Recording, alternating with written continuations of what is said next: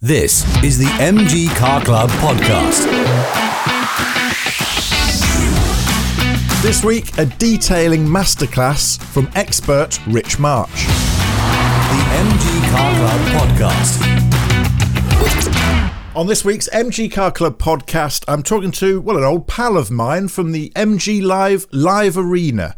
And it has been a couple of years since Rich and I stood in the arena at MG Live and explained about our next subject, which I think actually is very important for a lot of you this weekend. Bank holiday weekend, of course. The sun is shining. We're promised lockdown is going to end and we're all going to be allowed out to local regional meets and shows from the 21st of June. So, if you're anything like me, you'll be putting your classic car out, dragging the MG out of the garage and giving it a good buff up and shine so it's looking its best for the summer ahead. Now, there's polishing and there's professional polishing. And Rich Marsh is one of the second type. He is a professional detailer, and we're going to find out what that actually means. Rich, welcome to the podcast. Thank you very much. Nice to see you again, but we're somewhat distant, aren't we? Indeed, yeah. Well, I can't believe how much life has changed since MG Live 2019 when we did that detailing seminar in the arena that year. Absolutely fabulous. Beautiful sunshine, bopping away to, I forget the name of the group that was on the stage, but they were absolutely fabulous, weren't they? The Candy Girls. Oh, I knew you'd remember.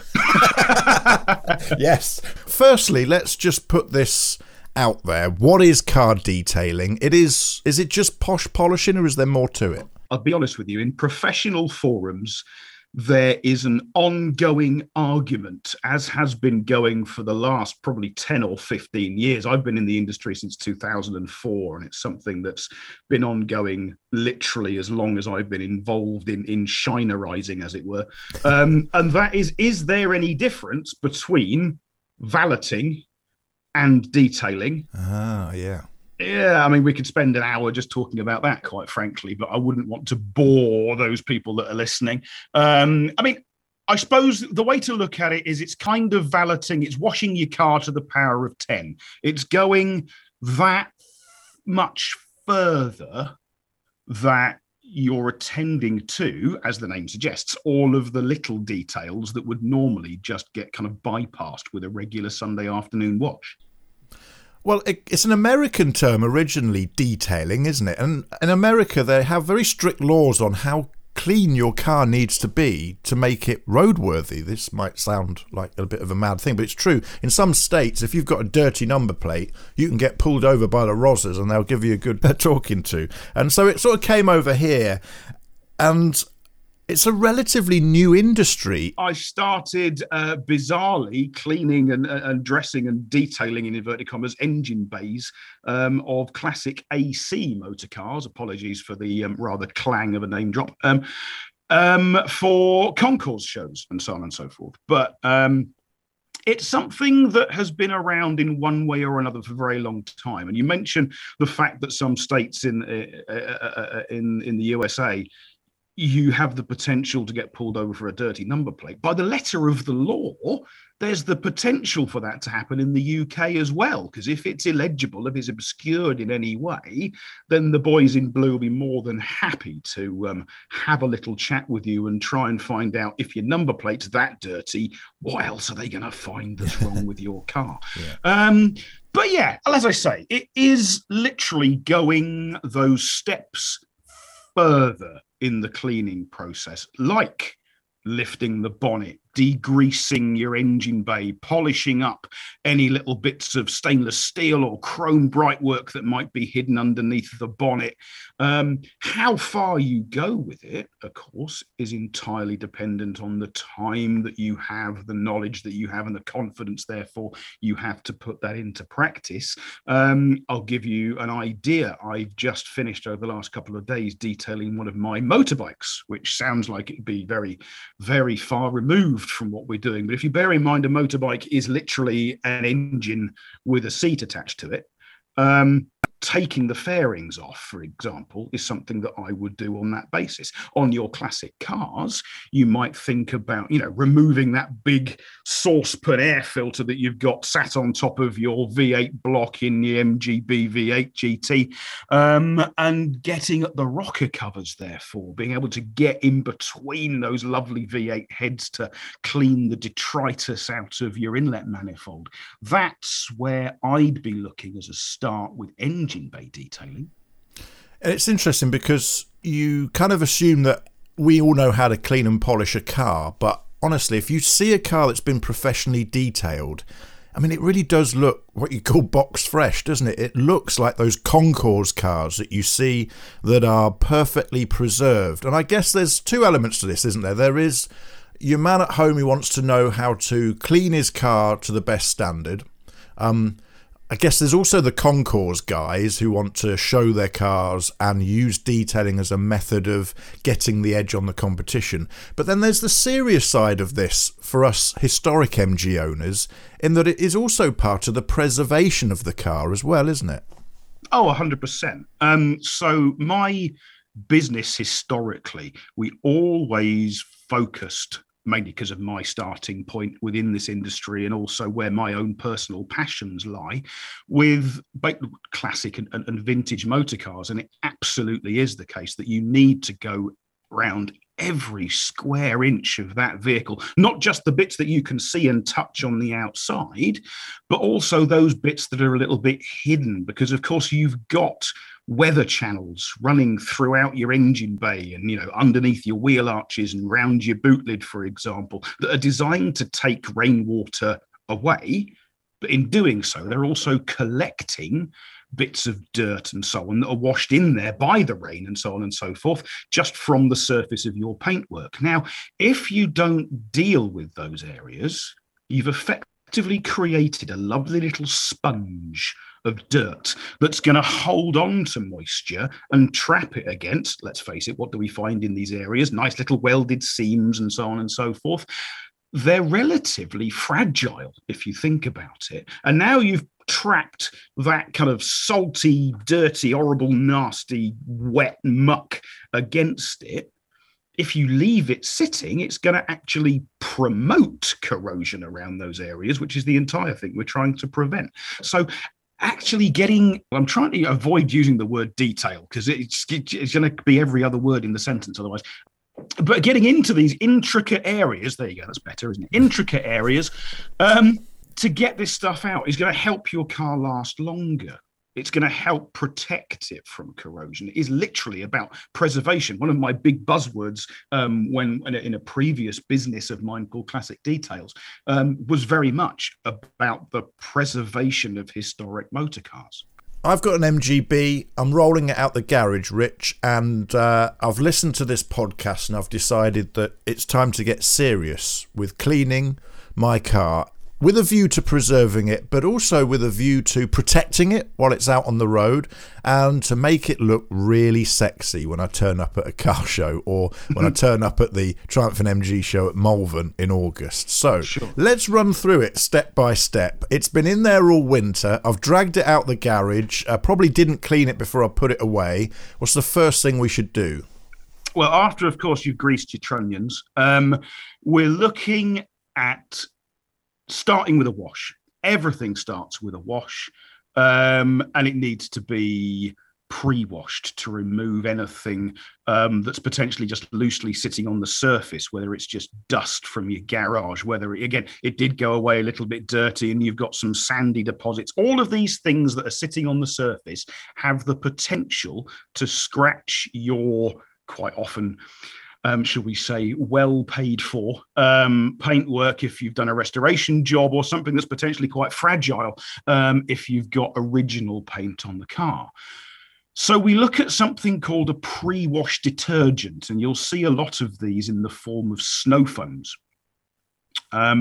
Laying that on the surface is helping that loose contamination, as we call it, those bits of sand and dust and so on and so forth, helping to loosen that even further, lift it slightly away from the surface so you can then come in with a rinse process to blow all that away. Now, it's important to do that before you touch the car with a wash mitt or whatever you choose to use, because otherwise you're literally increasing the potential to put further marks and marring into your painted surface.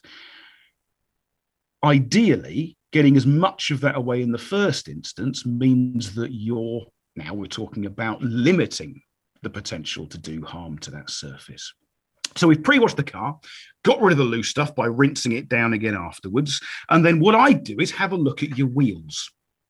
Now, for some reason, people love spoked wheels. They're horrible from a cleaning and maintenance perspective. But if you do it really well once and get a goodly coat of protection on there, then it becomes much easier to clean going forwards, doesn't it? You're always going to get that build up around the spoke nipples and around the inner hub and the outer rim of the wheel. But doing it once and doing it really, really well, and it does take a long time, as we all know, use the right products. Most, shall we say, retail off-the-shelf wheel cleaners should be absolutely fine, even on a chrome spoked wheel. It's only when you start looking at the professional products that are either very highly acidic or potentially very highly alkaline and caustic that you're going to potentially look at problems. But most of the stuff that you get off the shelf in your kind of high street retailers are going to be absolutely fine. Now, lots of little brushes, potentially a wash mitt that you've got saved literally only for use on wheels is going to be the best way to do it. And if you've got the potential, obviously, to take that wheel off, it's going to make your life an awful lot easier, isn't it? Mm. And also, I've noticed when I've watched you, Rich, you have multiple buckets going on as well, and that's to separate the dirty water, isn't it? We'll come on to that next. So once we've got our wheels sorted, get the dirtiest bits done first, get those wheels clean, and then we can move on to the rest of the car, which hopefully will be out of direct sunlight. So it's still a bit wet from when we've rinsed it down after our pre-wash.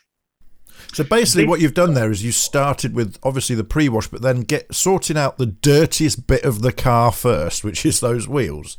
Absolutely right. I mean, there's two ways of looking at it. Firstly, you might be using some of the most aggressive chemicals on your wheels that now, as you move forwards throughout our processes, we're adding more water with lots of rinsing processes coming up.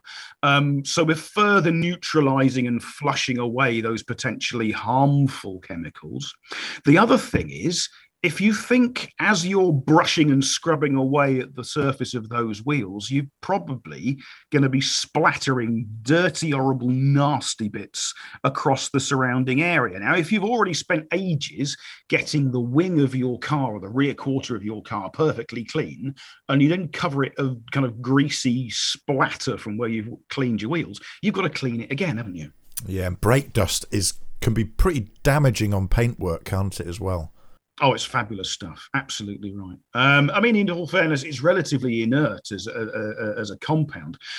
But what it does when it's sitting on the surface, particularly when it goes through that kind of expansion and contraction of the sunlight hitting it and softening it and expanding it, and then as it contracts, as it cools down, it kind of grabs hold of these things, and we end up with chemical etching in the surface, which is something you're going to have to fight like Billy-O to try and get rid of. So anything that we can do to prevent this from happening is going to do us favors. And by doing our wheels first, before we start touching the paintwork, then we know, again, we're limiting that potential for harm.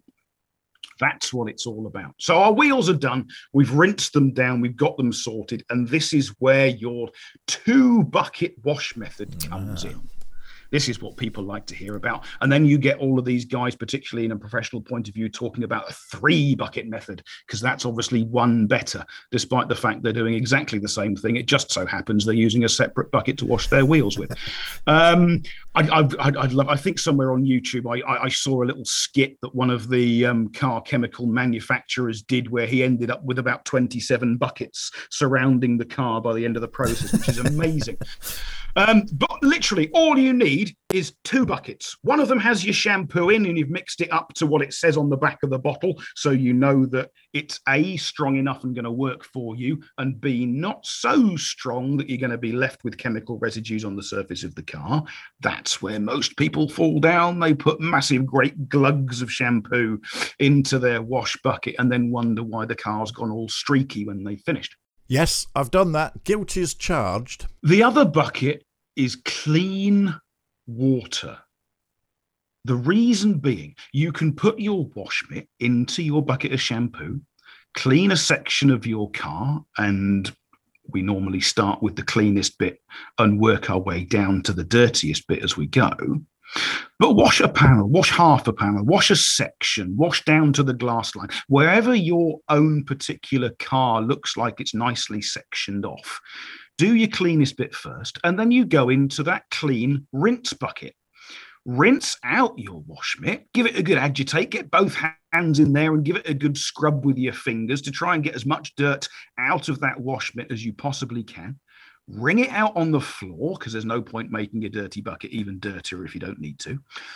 Then go back into your shampoo bucket and wash the next section. So what we're trying to do, and this is one of what we refer to as safe wash procedures, what we're trying to do is limit the amount of dirt that you've taken off the car from going back onto the car again, and again, potentially causing little scratchy, swirly, horrible, nasty love marks in the surface of your paintwork.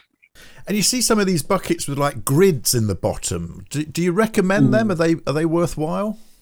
They're definitely worthwhile. Absolutely right. And at least having one in the bottom of your rinse bucket is going to help effectively lock away all of that sandy, gritty nastiness at the bottom of the bucket, so you physically can't get near it when you're rinsing out your wash mitt. Now, in an ideal world, you'd probably have one in your wash bucket, your shampoo bucket as well, because it's going to further limit the potential for harm again of those bits of grit and sand scratching your well cared for paintwork.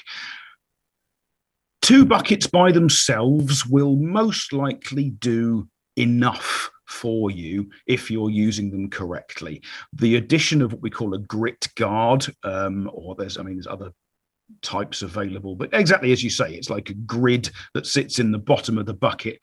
All of your heavy contamination, those bits of sand and dirt and grit and so on, now sink down to the bucket underneath that grit guard, so you can't get near it with your wash mitt. So it's a physical barrier. They are a nice to have. Let's put it that way. Okay. It's a nice to have. Okay. It's not necessarily a must have, but it's definitely a nice to have. If you've got a limited budget, buy yourself 2 buckets instead. If you've got more money, grab a grit guard or 2 as well.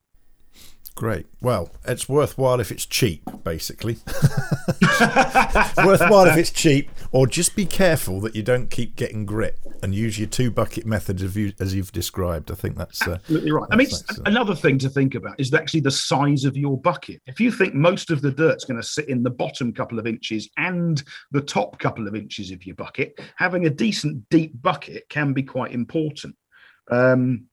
We could spend maybe not hundreds of pounds, but certainly tens of pounds just on buckets. But quite frankly, I go down to a local builder's merchants and get plasterers buckets because they're 30 litres, translucent, and do exactly what I need them to do in literally holding water. Whereas you go to some of the luxury boutique car care chemical manufacturers and they'll say, yes, of course, we can sell you a 25-litre bucket with a seat on top and wheels on the bottom so you don't have to carry it. And yes, sir, that will be 50 of your finest English pounds, please. My point of view, save your money, go to a builder's merchants and spend $6.99 because that's what I do. And what are you washing the car with here, Rich? Because, there are sponges and there are sponges. It's pretty much like buckets. You think a sponge is a sponge, but some of them, they're asking huge money for these sponges, like 20, 30 quid for a, posh sponge to wash your car with. Does it really matter?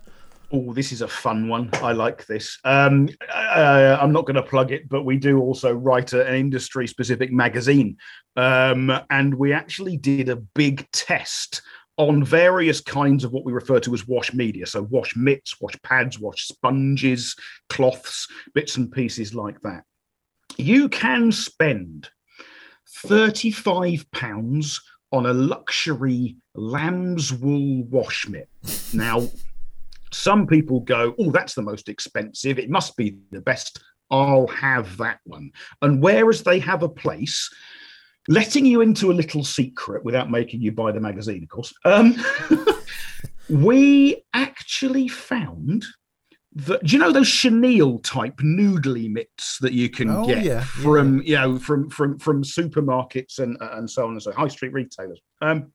Now that at the princely sum of £3 did less harm to a dry plastic surface.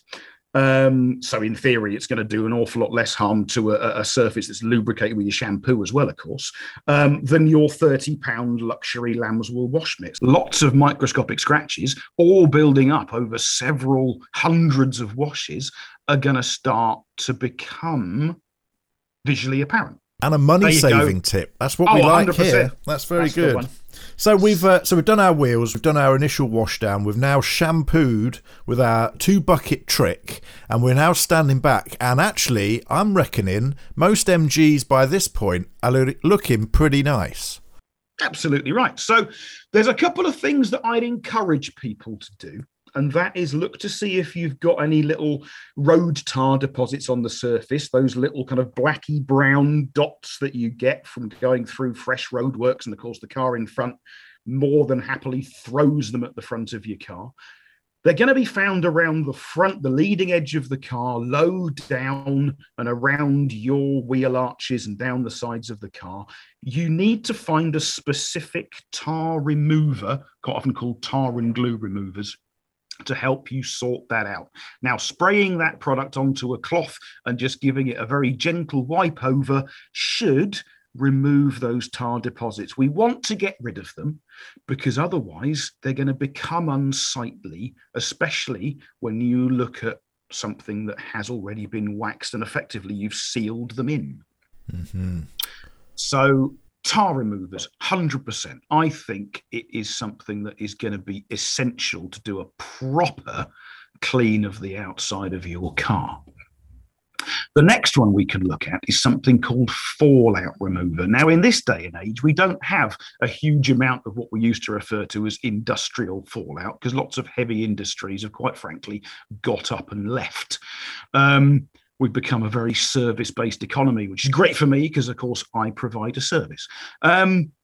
What you're looking at now in terms of this fallout is lots of little, let's call them iron filings, effectively. It's ferrous metallic contamination that's sitting on the surface of the car. It's not going to come off with your wash with your mitt and your shampoo because it's stuck. It's so hot when it's stuck to the surface that it's kind of burnt its way in. And it's come from your brake discs and the brake discs of the vehicles around you. And, you know, when you couldn't get that bolt off in the corner of the garage, you've been grinding away, and those little airborne bits of grinding splatter have now settled across the paintwork of your car, haven't they? Let's call that a suboptimal environment, but it's something that we're all guilty of. It's something that I've done, or, you know, when you take your car for its MOT, ready to get it back on the road, you know, the guy's been grinding the exhaust off the old Mini in the bay next to where your car's being done. It's still going to affect your paintwork. It's still going to settle.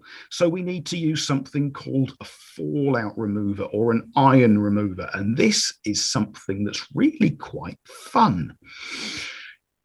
Whatever your chosen product might be, and bear in mind they normally absolutely honk, so pop a mask on really? At the very least. I once went in a previous life to a health and safety training course. We were talking about chemical handling, and the guy there gave me one phrase that has stuck with me ever since, and that is, if you can smell it, it's already in you.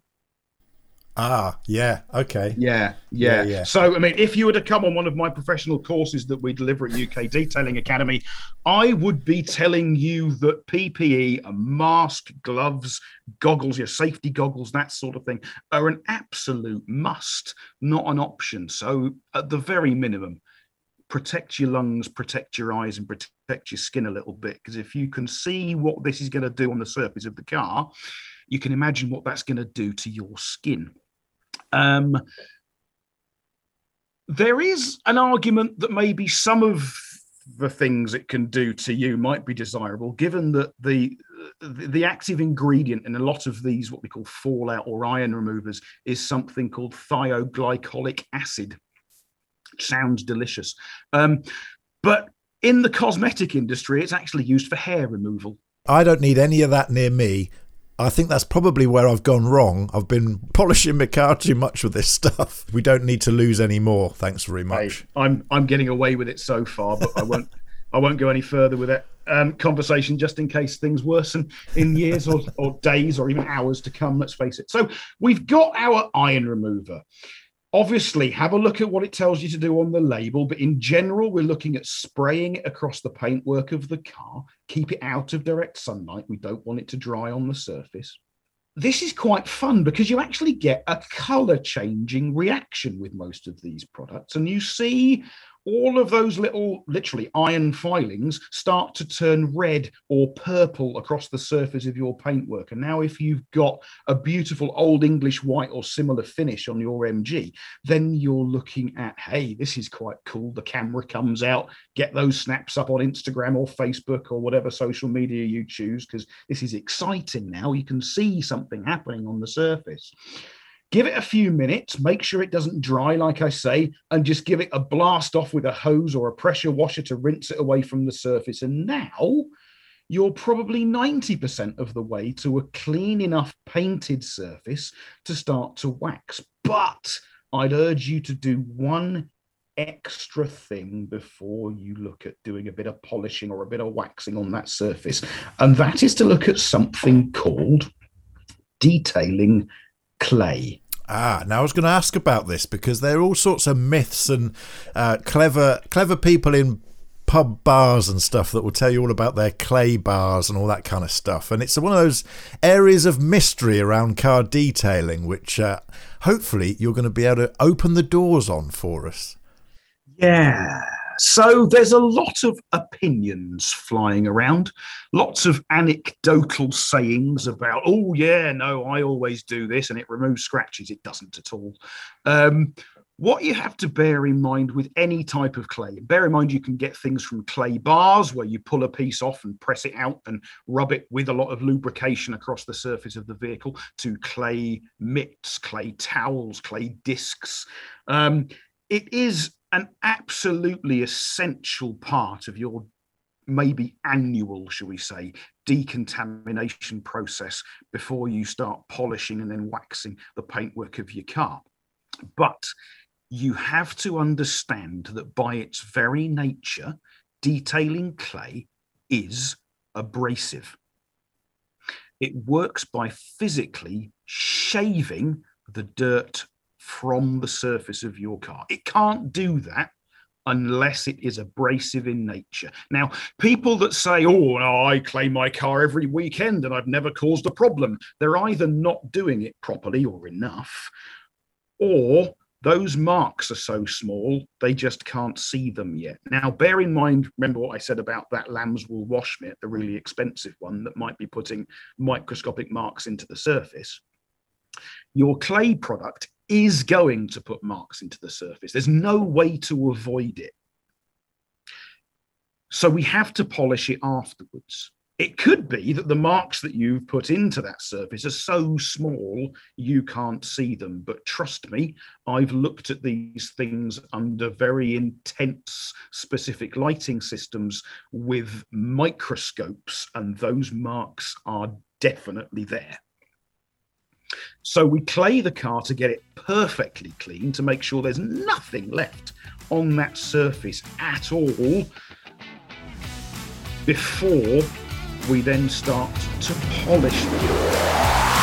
The MG Car Club Podcast. The MG Car Club, the mark of friendship. To take advantage of our many membership benefits, access to our centres and registers, and to receive your copy of Safety Fast magazine, join us now at mgcc.co.uk, sharing your passion for MG on the MG Car Club Podcast. No longer think of polish as being a product. Polish is now a verb. It's an action. It's something you do.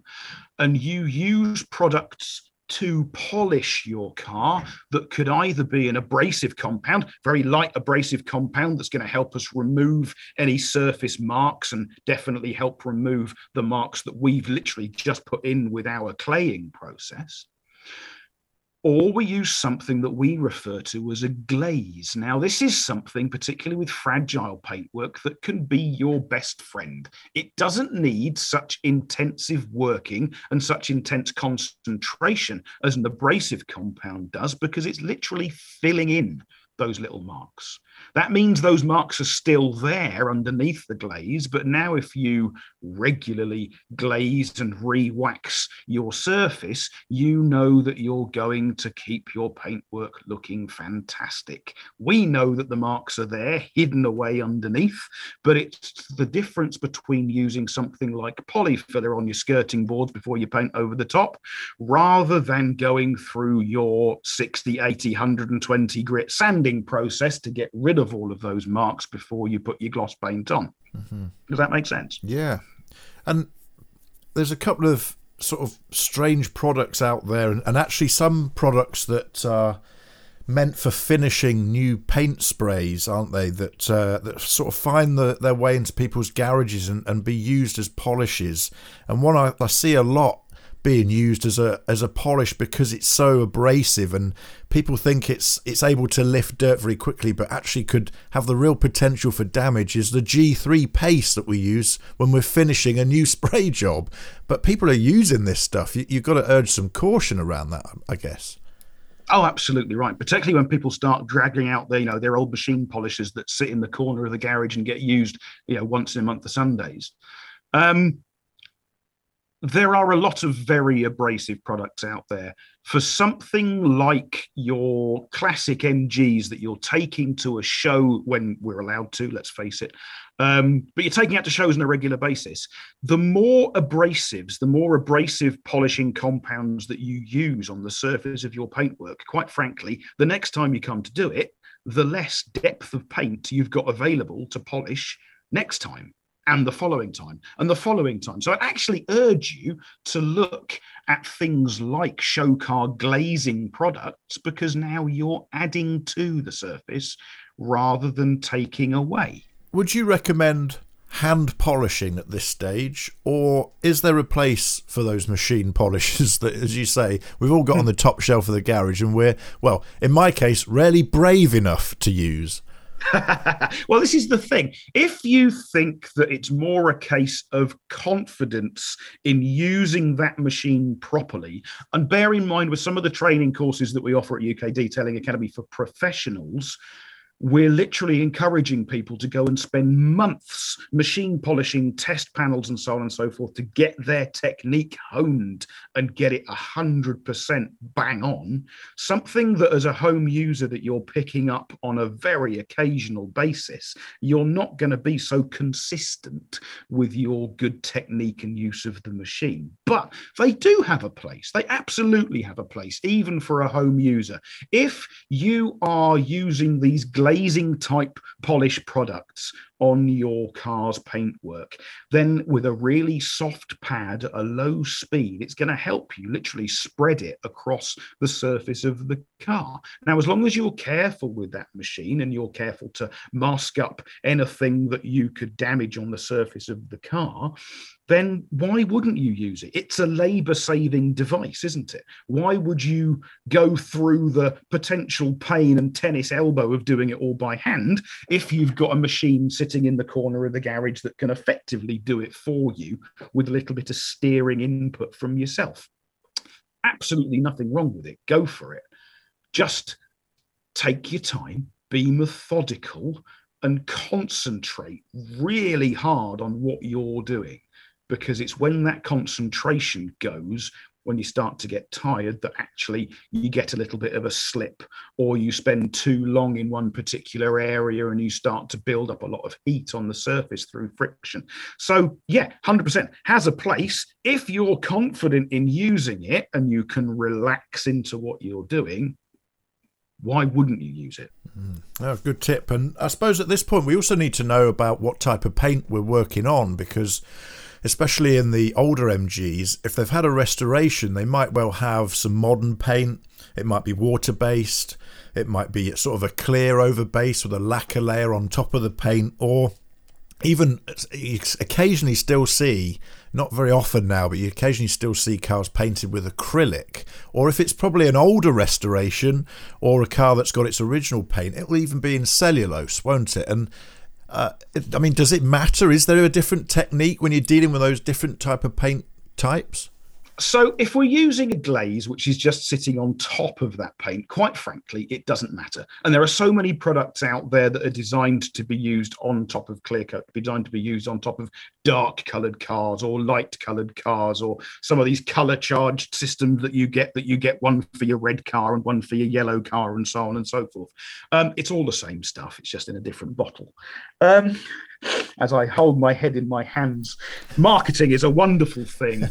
But yeah, look at something that is colour specific to your car, because it wouldn't exist, quite frankly, if it didn't make a bit of a difference.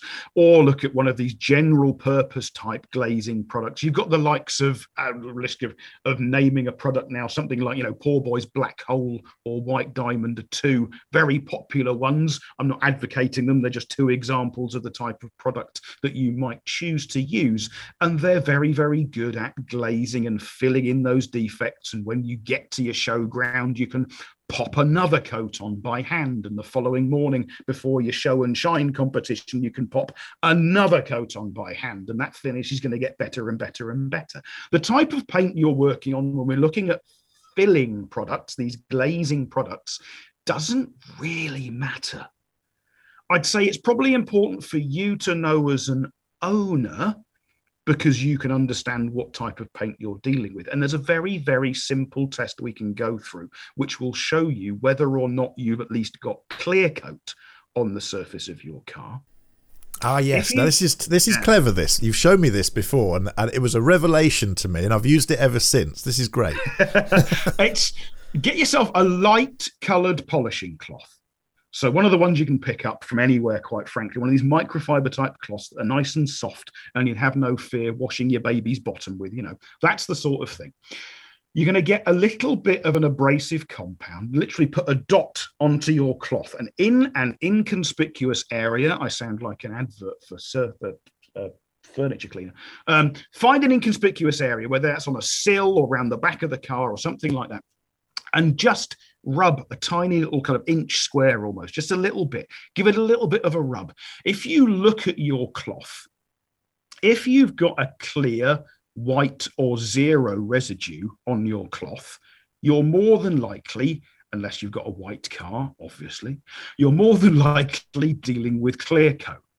If your cloth has turned the same color as the car, guess what you're dealing with? You're dealing with an unclear coated paintwork. Now, lots of, as you say, older restorations, lots of, quite frankly, home spray jobs, rattle can spray jobs, that sort of thing. You will not have any clear coat present. You don't need to know when we're using our glazing type products that are filling and putting more things on top of the surface, but it's useful for you to know as an owner actually what paintwork you're dealing with on the car. There is a very big but, though, it has to be said.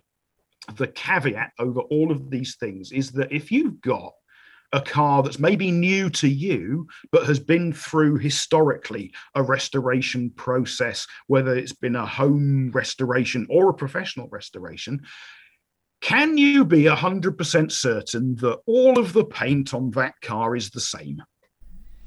Mm-hmm. Yes, no, good point. Yeah. So maybe you might need to try a couple of different areas just to give you an overview of the car as a thing. I had an old, dearie me, it was actually an MG Metro.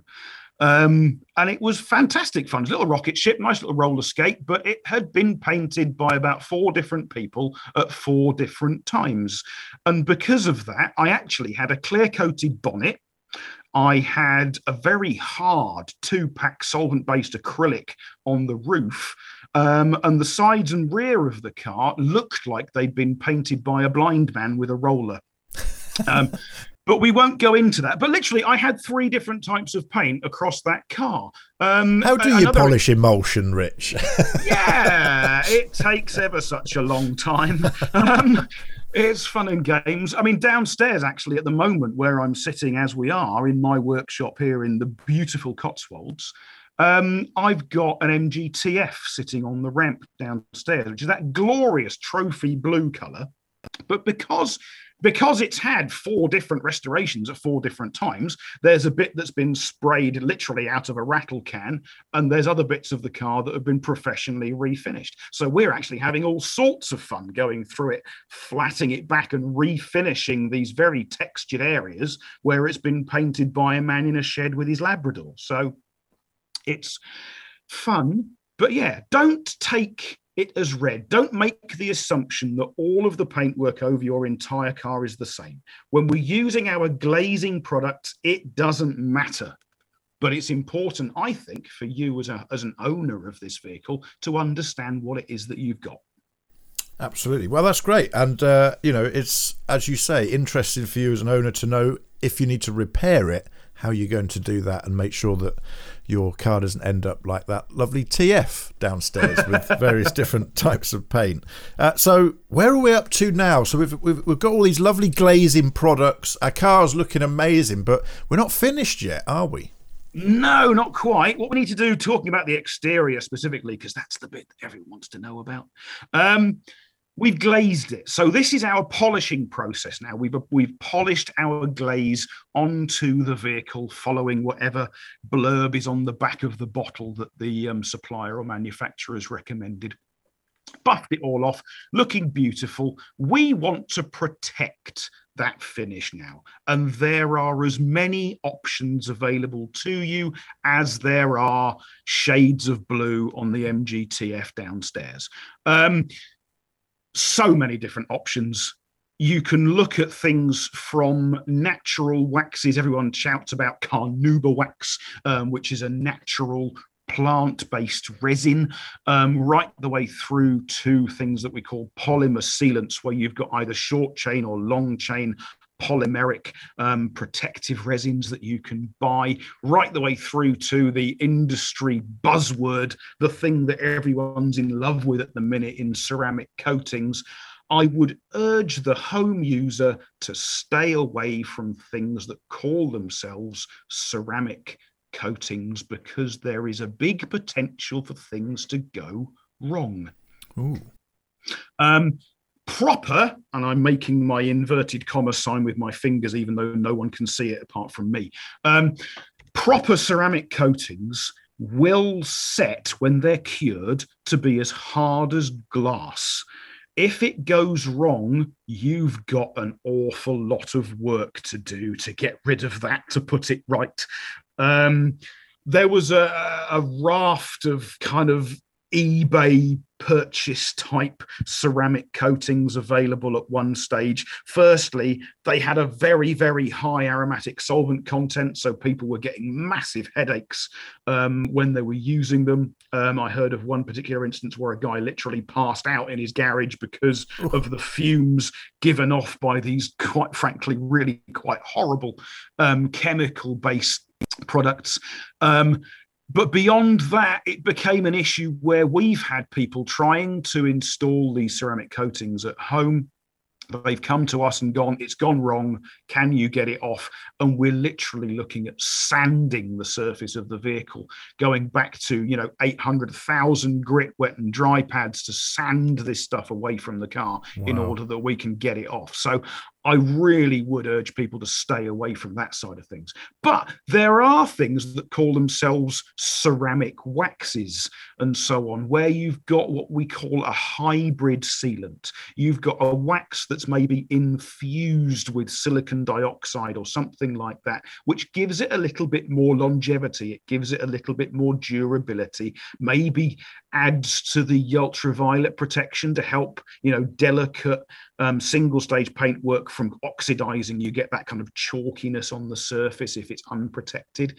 These things will help to prolong the life of your paintwork because we're helping protect the pigments and helping to protect the surface from oxidation with them. And whether that is a carnauba wax or something that's infused with one of these silicon dioxide type products, you get things that are infused with PTFE as well. I've seen a titanium infused wax. I have no idea how they managed to do that or what purpose it serves. The new one that's coming in now, everyone in professional circles is talking about graphene. So there's a new one for you, a single chain carbon system across the top of your protective coating that makes it more slippery. But quite frankly, choose one that works for you. Choose one that you've had good results with in the past. Quite frankly, choose one that you like using. Choose one that you like the smell of, potentially.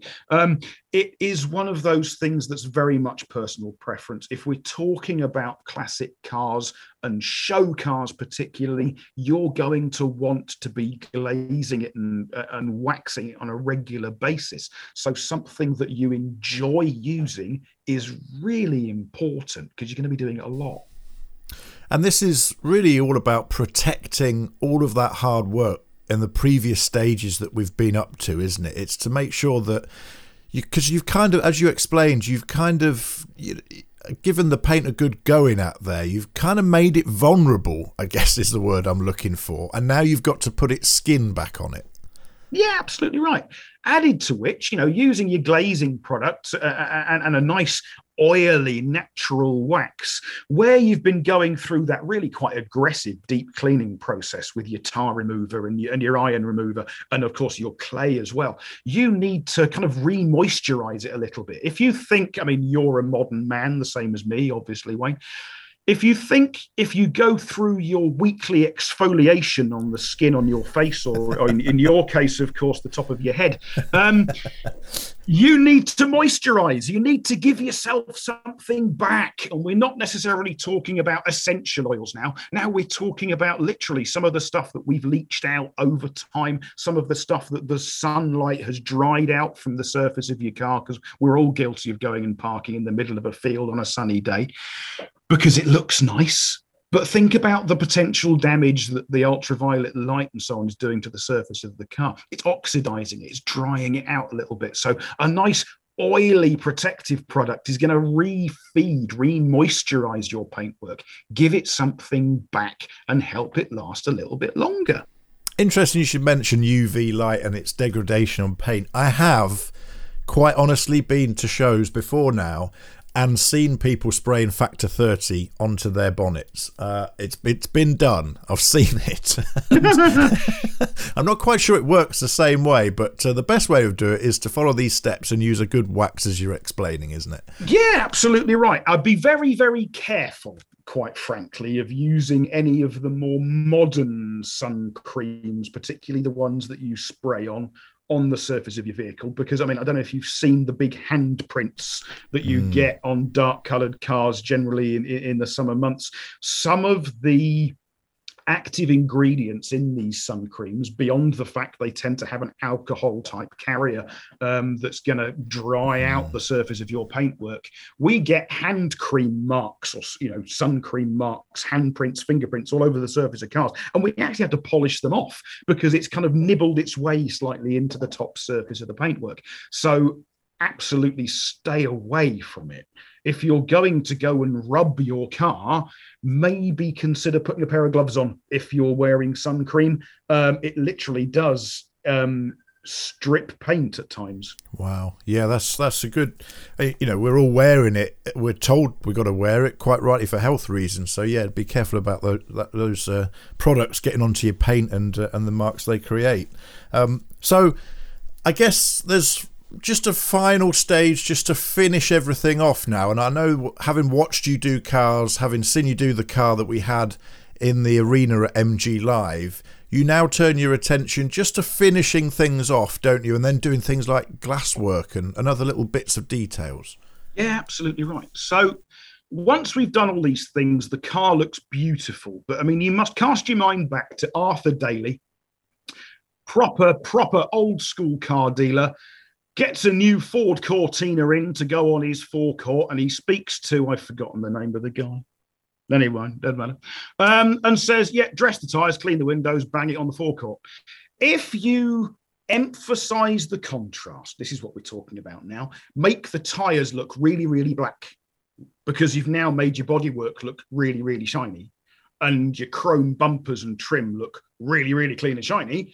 Dressing the tyres and other little textured rubber or plastic surfaces that are unpainted exaggerates the contrast, and it's the contrast that makes each individual surface really pop. That is a top tip for anyone, especially entering kind of show and shine, pride and joy, even concours competitions. As you say, making the contrast between different coloured areas, different materials on the car stand out. And that's what those tyre dressings do. That's why the glass needs to look really clear and shiny. And it's why bumpers need to be nice and black if they're the black rubber type, isn't it? Yeah, absolutely right. The more you can make these things stand out individually in a line of cars, all spread out across the show field, potentially being judged, the attention is going to be drawn to the one that looks, the black stuff's really black and the red paintwork is really red and glossy and the chrome spoked wheels are really clean and almost shining out of their own.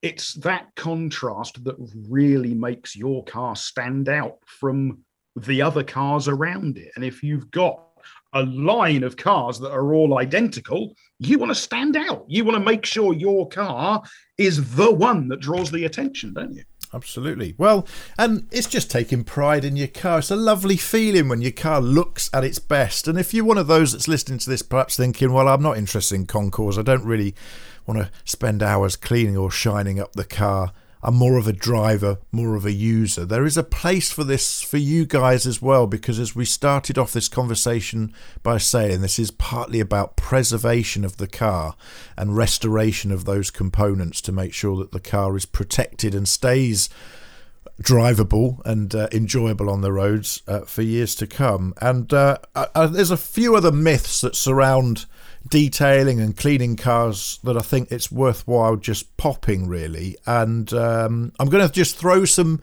names of stuff at you, Rich, and just give us your feedback. So I'm going to start with the first one: washing up liquid. Fabulous. So first and foremost, washing up liquid will normally contain salts, and it will also leave a very thin hydrophilic film across the surface of your plates, which is fantastic if you want them to dry on the draining board next to your sink, because as the water very, very gradually creeps down the surface, it's taking, lime scale deposits and any remaining kind of little bits of dirt and so on away with it. Now, we don't really want that for a car, do we? We want our car to shed the water very, very quickly. We want it to be gone. And if you spent hours and hours and hours polishing and waxing your car and making it as hydrophobic as possible, this is where your water beads and the water sheeting off the surface, that kind of appearance, that's where that comes in, because now to a certain extent you've made your car self-cleaning, because when it's wet the water will get away from the surface very, very quickly, taking some of that dirt deposit with it. If you've spent ages making your car hydrophobic, why would you then come along with your washing up liquid, give it a quick wash and put a hydrophilic film over the surface? That doesn't compute in my brain somehow. And I was always told that washing up liquid basically, as a detergent, which is what it is, uses salts in order to break down grease in saucepans and stuff. And as we all know, salt is not something you want around your chrome bits, is it?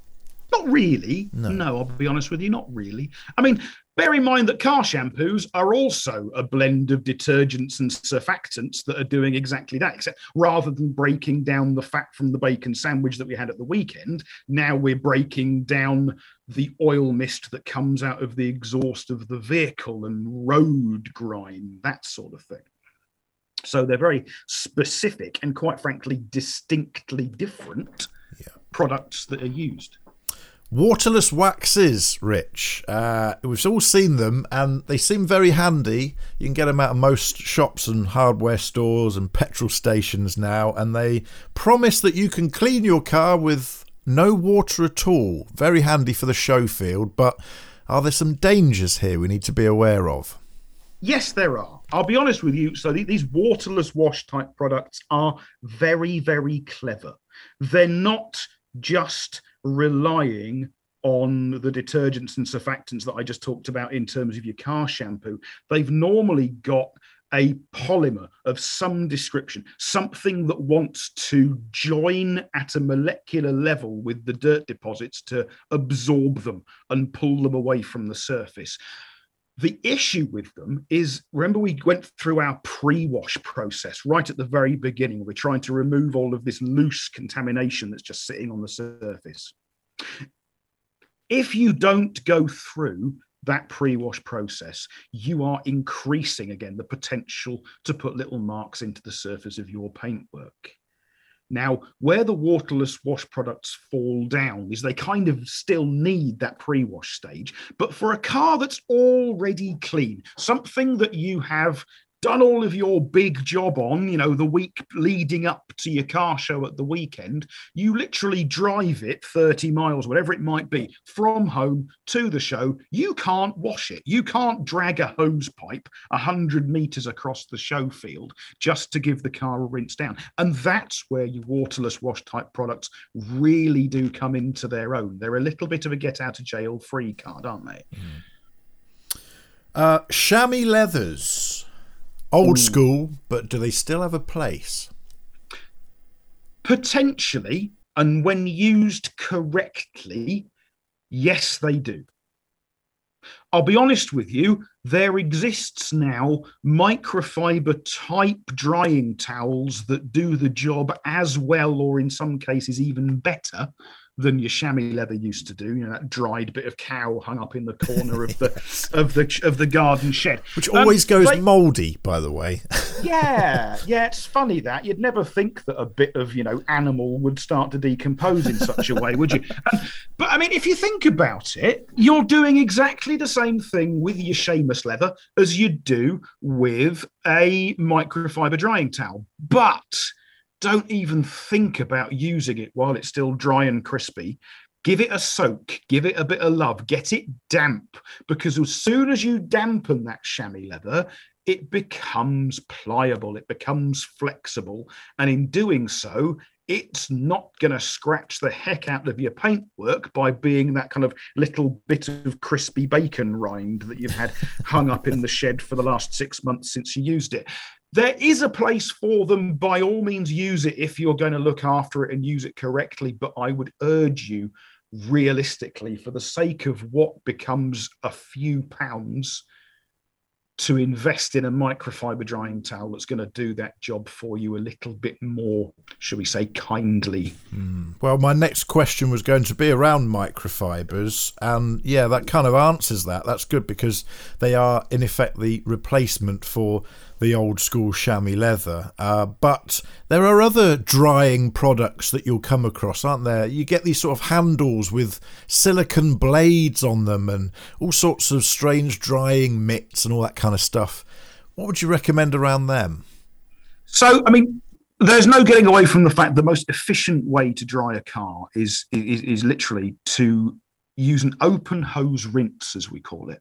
So literally mains water pressure out of the end of your hose, no jet washing, nothing like that. You literally want water to flow across the surface. Now, because water is sticky and it likes to be with its friends, what happens is the water kind of clumps together and it all runs off in one big lump, which means you've got less to have to dry on the surface.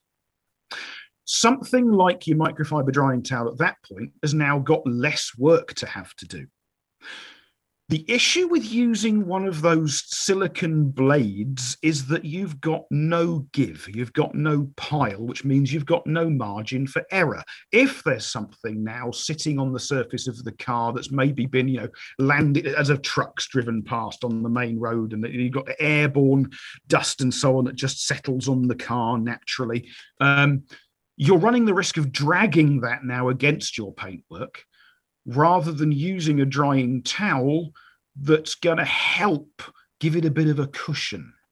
Good tips, these. You see, I'm making notes, Rich. I always do when you're talking, because these are the things we take for granted, and we all love cleaning our cars, and we want to get it right. Absolutely right. I knew I should have charged for this. Well, I mean, it's a good point, actually, to say, if you do want to learn more about detailing cars, if this is a subject that you're particularly passionate about, well, you can help there, Rich, can't you? Because you are obviously a detailing professional. You work on clients' cars, but UK Detailing has a school as well. Absolutely right. So we have a business called UK Detailing Academy, which is succinct and different from our detailing operation. I actually spend more time teaching other people now than I do actually detailing itself. It's an absolute, as you can tell, it's an absolute passion and a joy of mine to share knowledge, but also increase my own knowledge as well. So through the magazine that we write, Pro Detailer Magazine, and lots of other things, we're continually going around the country, and when we're allowed to, around the world, potentially learning new things, finding out about new products, speaking to industry chemists and scientists and experts about all of the things that go to making this industry what it is as a whole. It is absolutely fascinating to me, and I love to share that then with the trainees that we have coming into our days. Now, we don't only offer professional training courses. We do also do things for enthusiasts, many of whom might be listening at the moment. In fact, coming up on the 26th of June, we're running an Enthusiasts Learn How to Polish Day, effectively, details of which can be found on our website at www.ukdetailingacademy.com. There's a nice little plug for you, or a plug for me, should I say. It's fun. It's exciting. We absolutely adore what we do. We stopped calling it work many years ago because we just have so much fun doing this stuff. It's great. Well, you can find all the details on ukdetailingacademy.com. We'll also put that link in the e-newsletter with this podcast and on the podcast description part of the podcast page at mgpodcast.uk. And you too can sign up to that course. Go and meet Rich. You might have met him already at MG Live in the past with me in the live arena. But as you can hear, he's so passionate about this subject, makes me interested in it as well. And I can tell you, we won't give it all away on this podcast. I'll leave something behind for you and just tease. If you go to the academy, you meet Rich and you learn about this stuff with him, then you will find out the magic that he does on engine bays and engine detailing. It is something else. And those of you who were at MG Live back in 2019 at Silverstone would have seen the amazing job that was done on that MGZT that we had in the arena there. So I'll leave that one for the academy and tell everyone to sign up now and go and see the magic that you do on engines. But it's great to have you on the podcast, Rich, and it's great to have a chat with you about this subject that you're so passionate about and that you make me so passionate about now. I'm itching to go now and go and get polishing. So Fabulous. I shall get out in the garage and get on with it. So Rich March of UK Detailing, thanks for joining us. Thanks for the invitation. Take care. Wait to see you soon. Subscribe to receive new episodes of the MG Car Club podcast at mgpodcast.uk.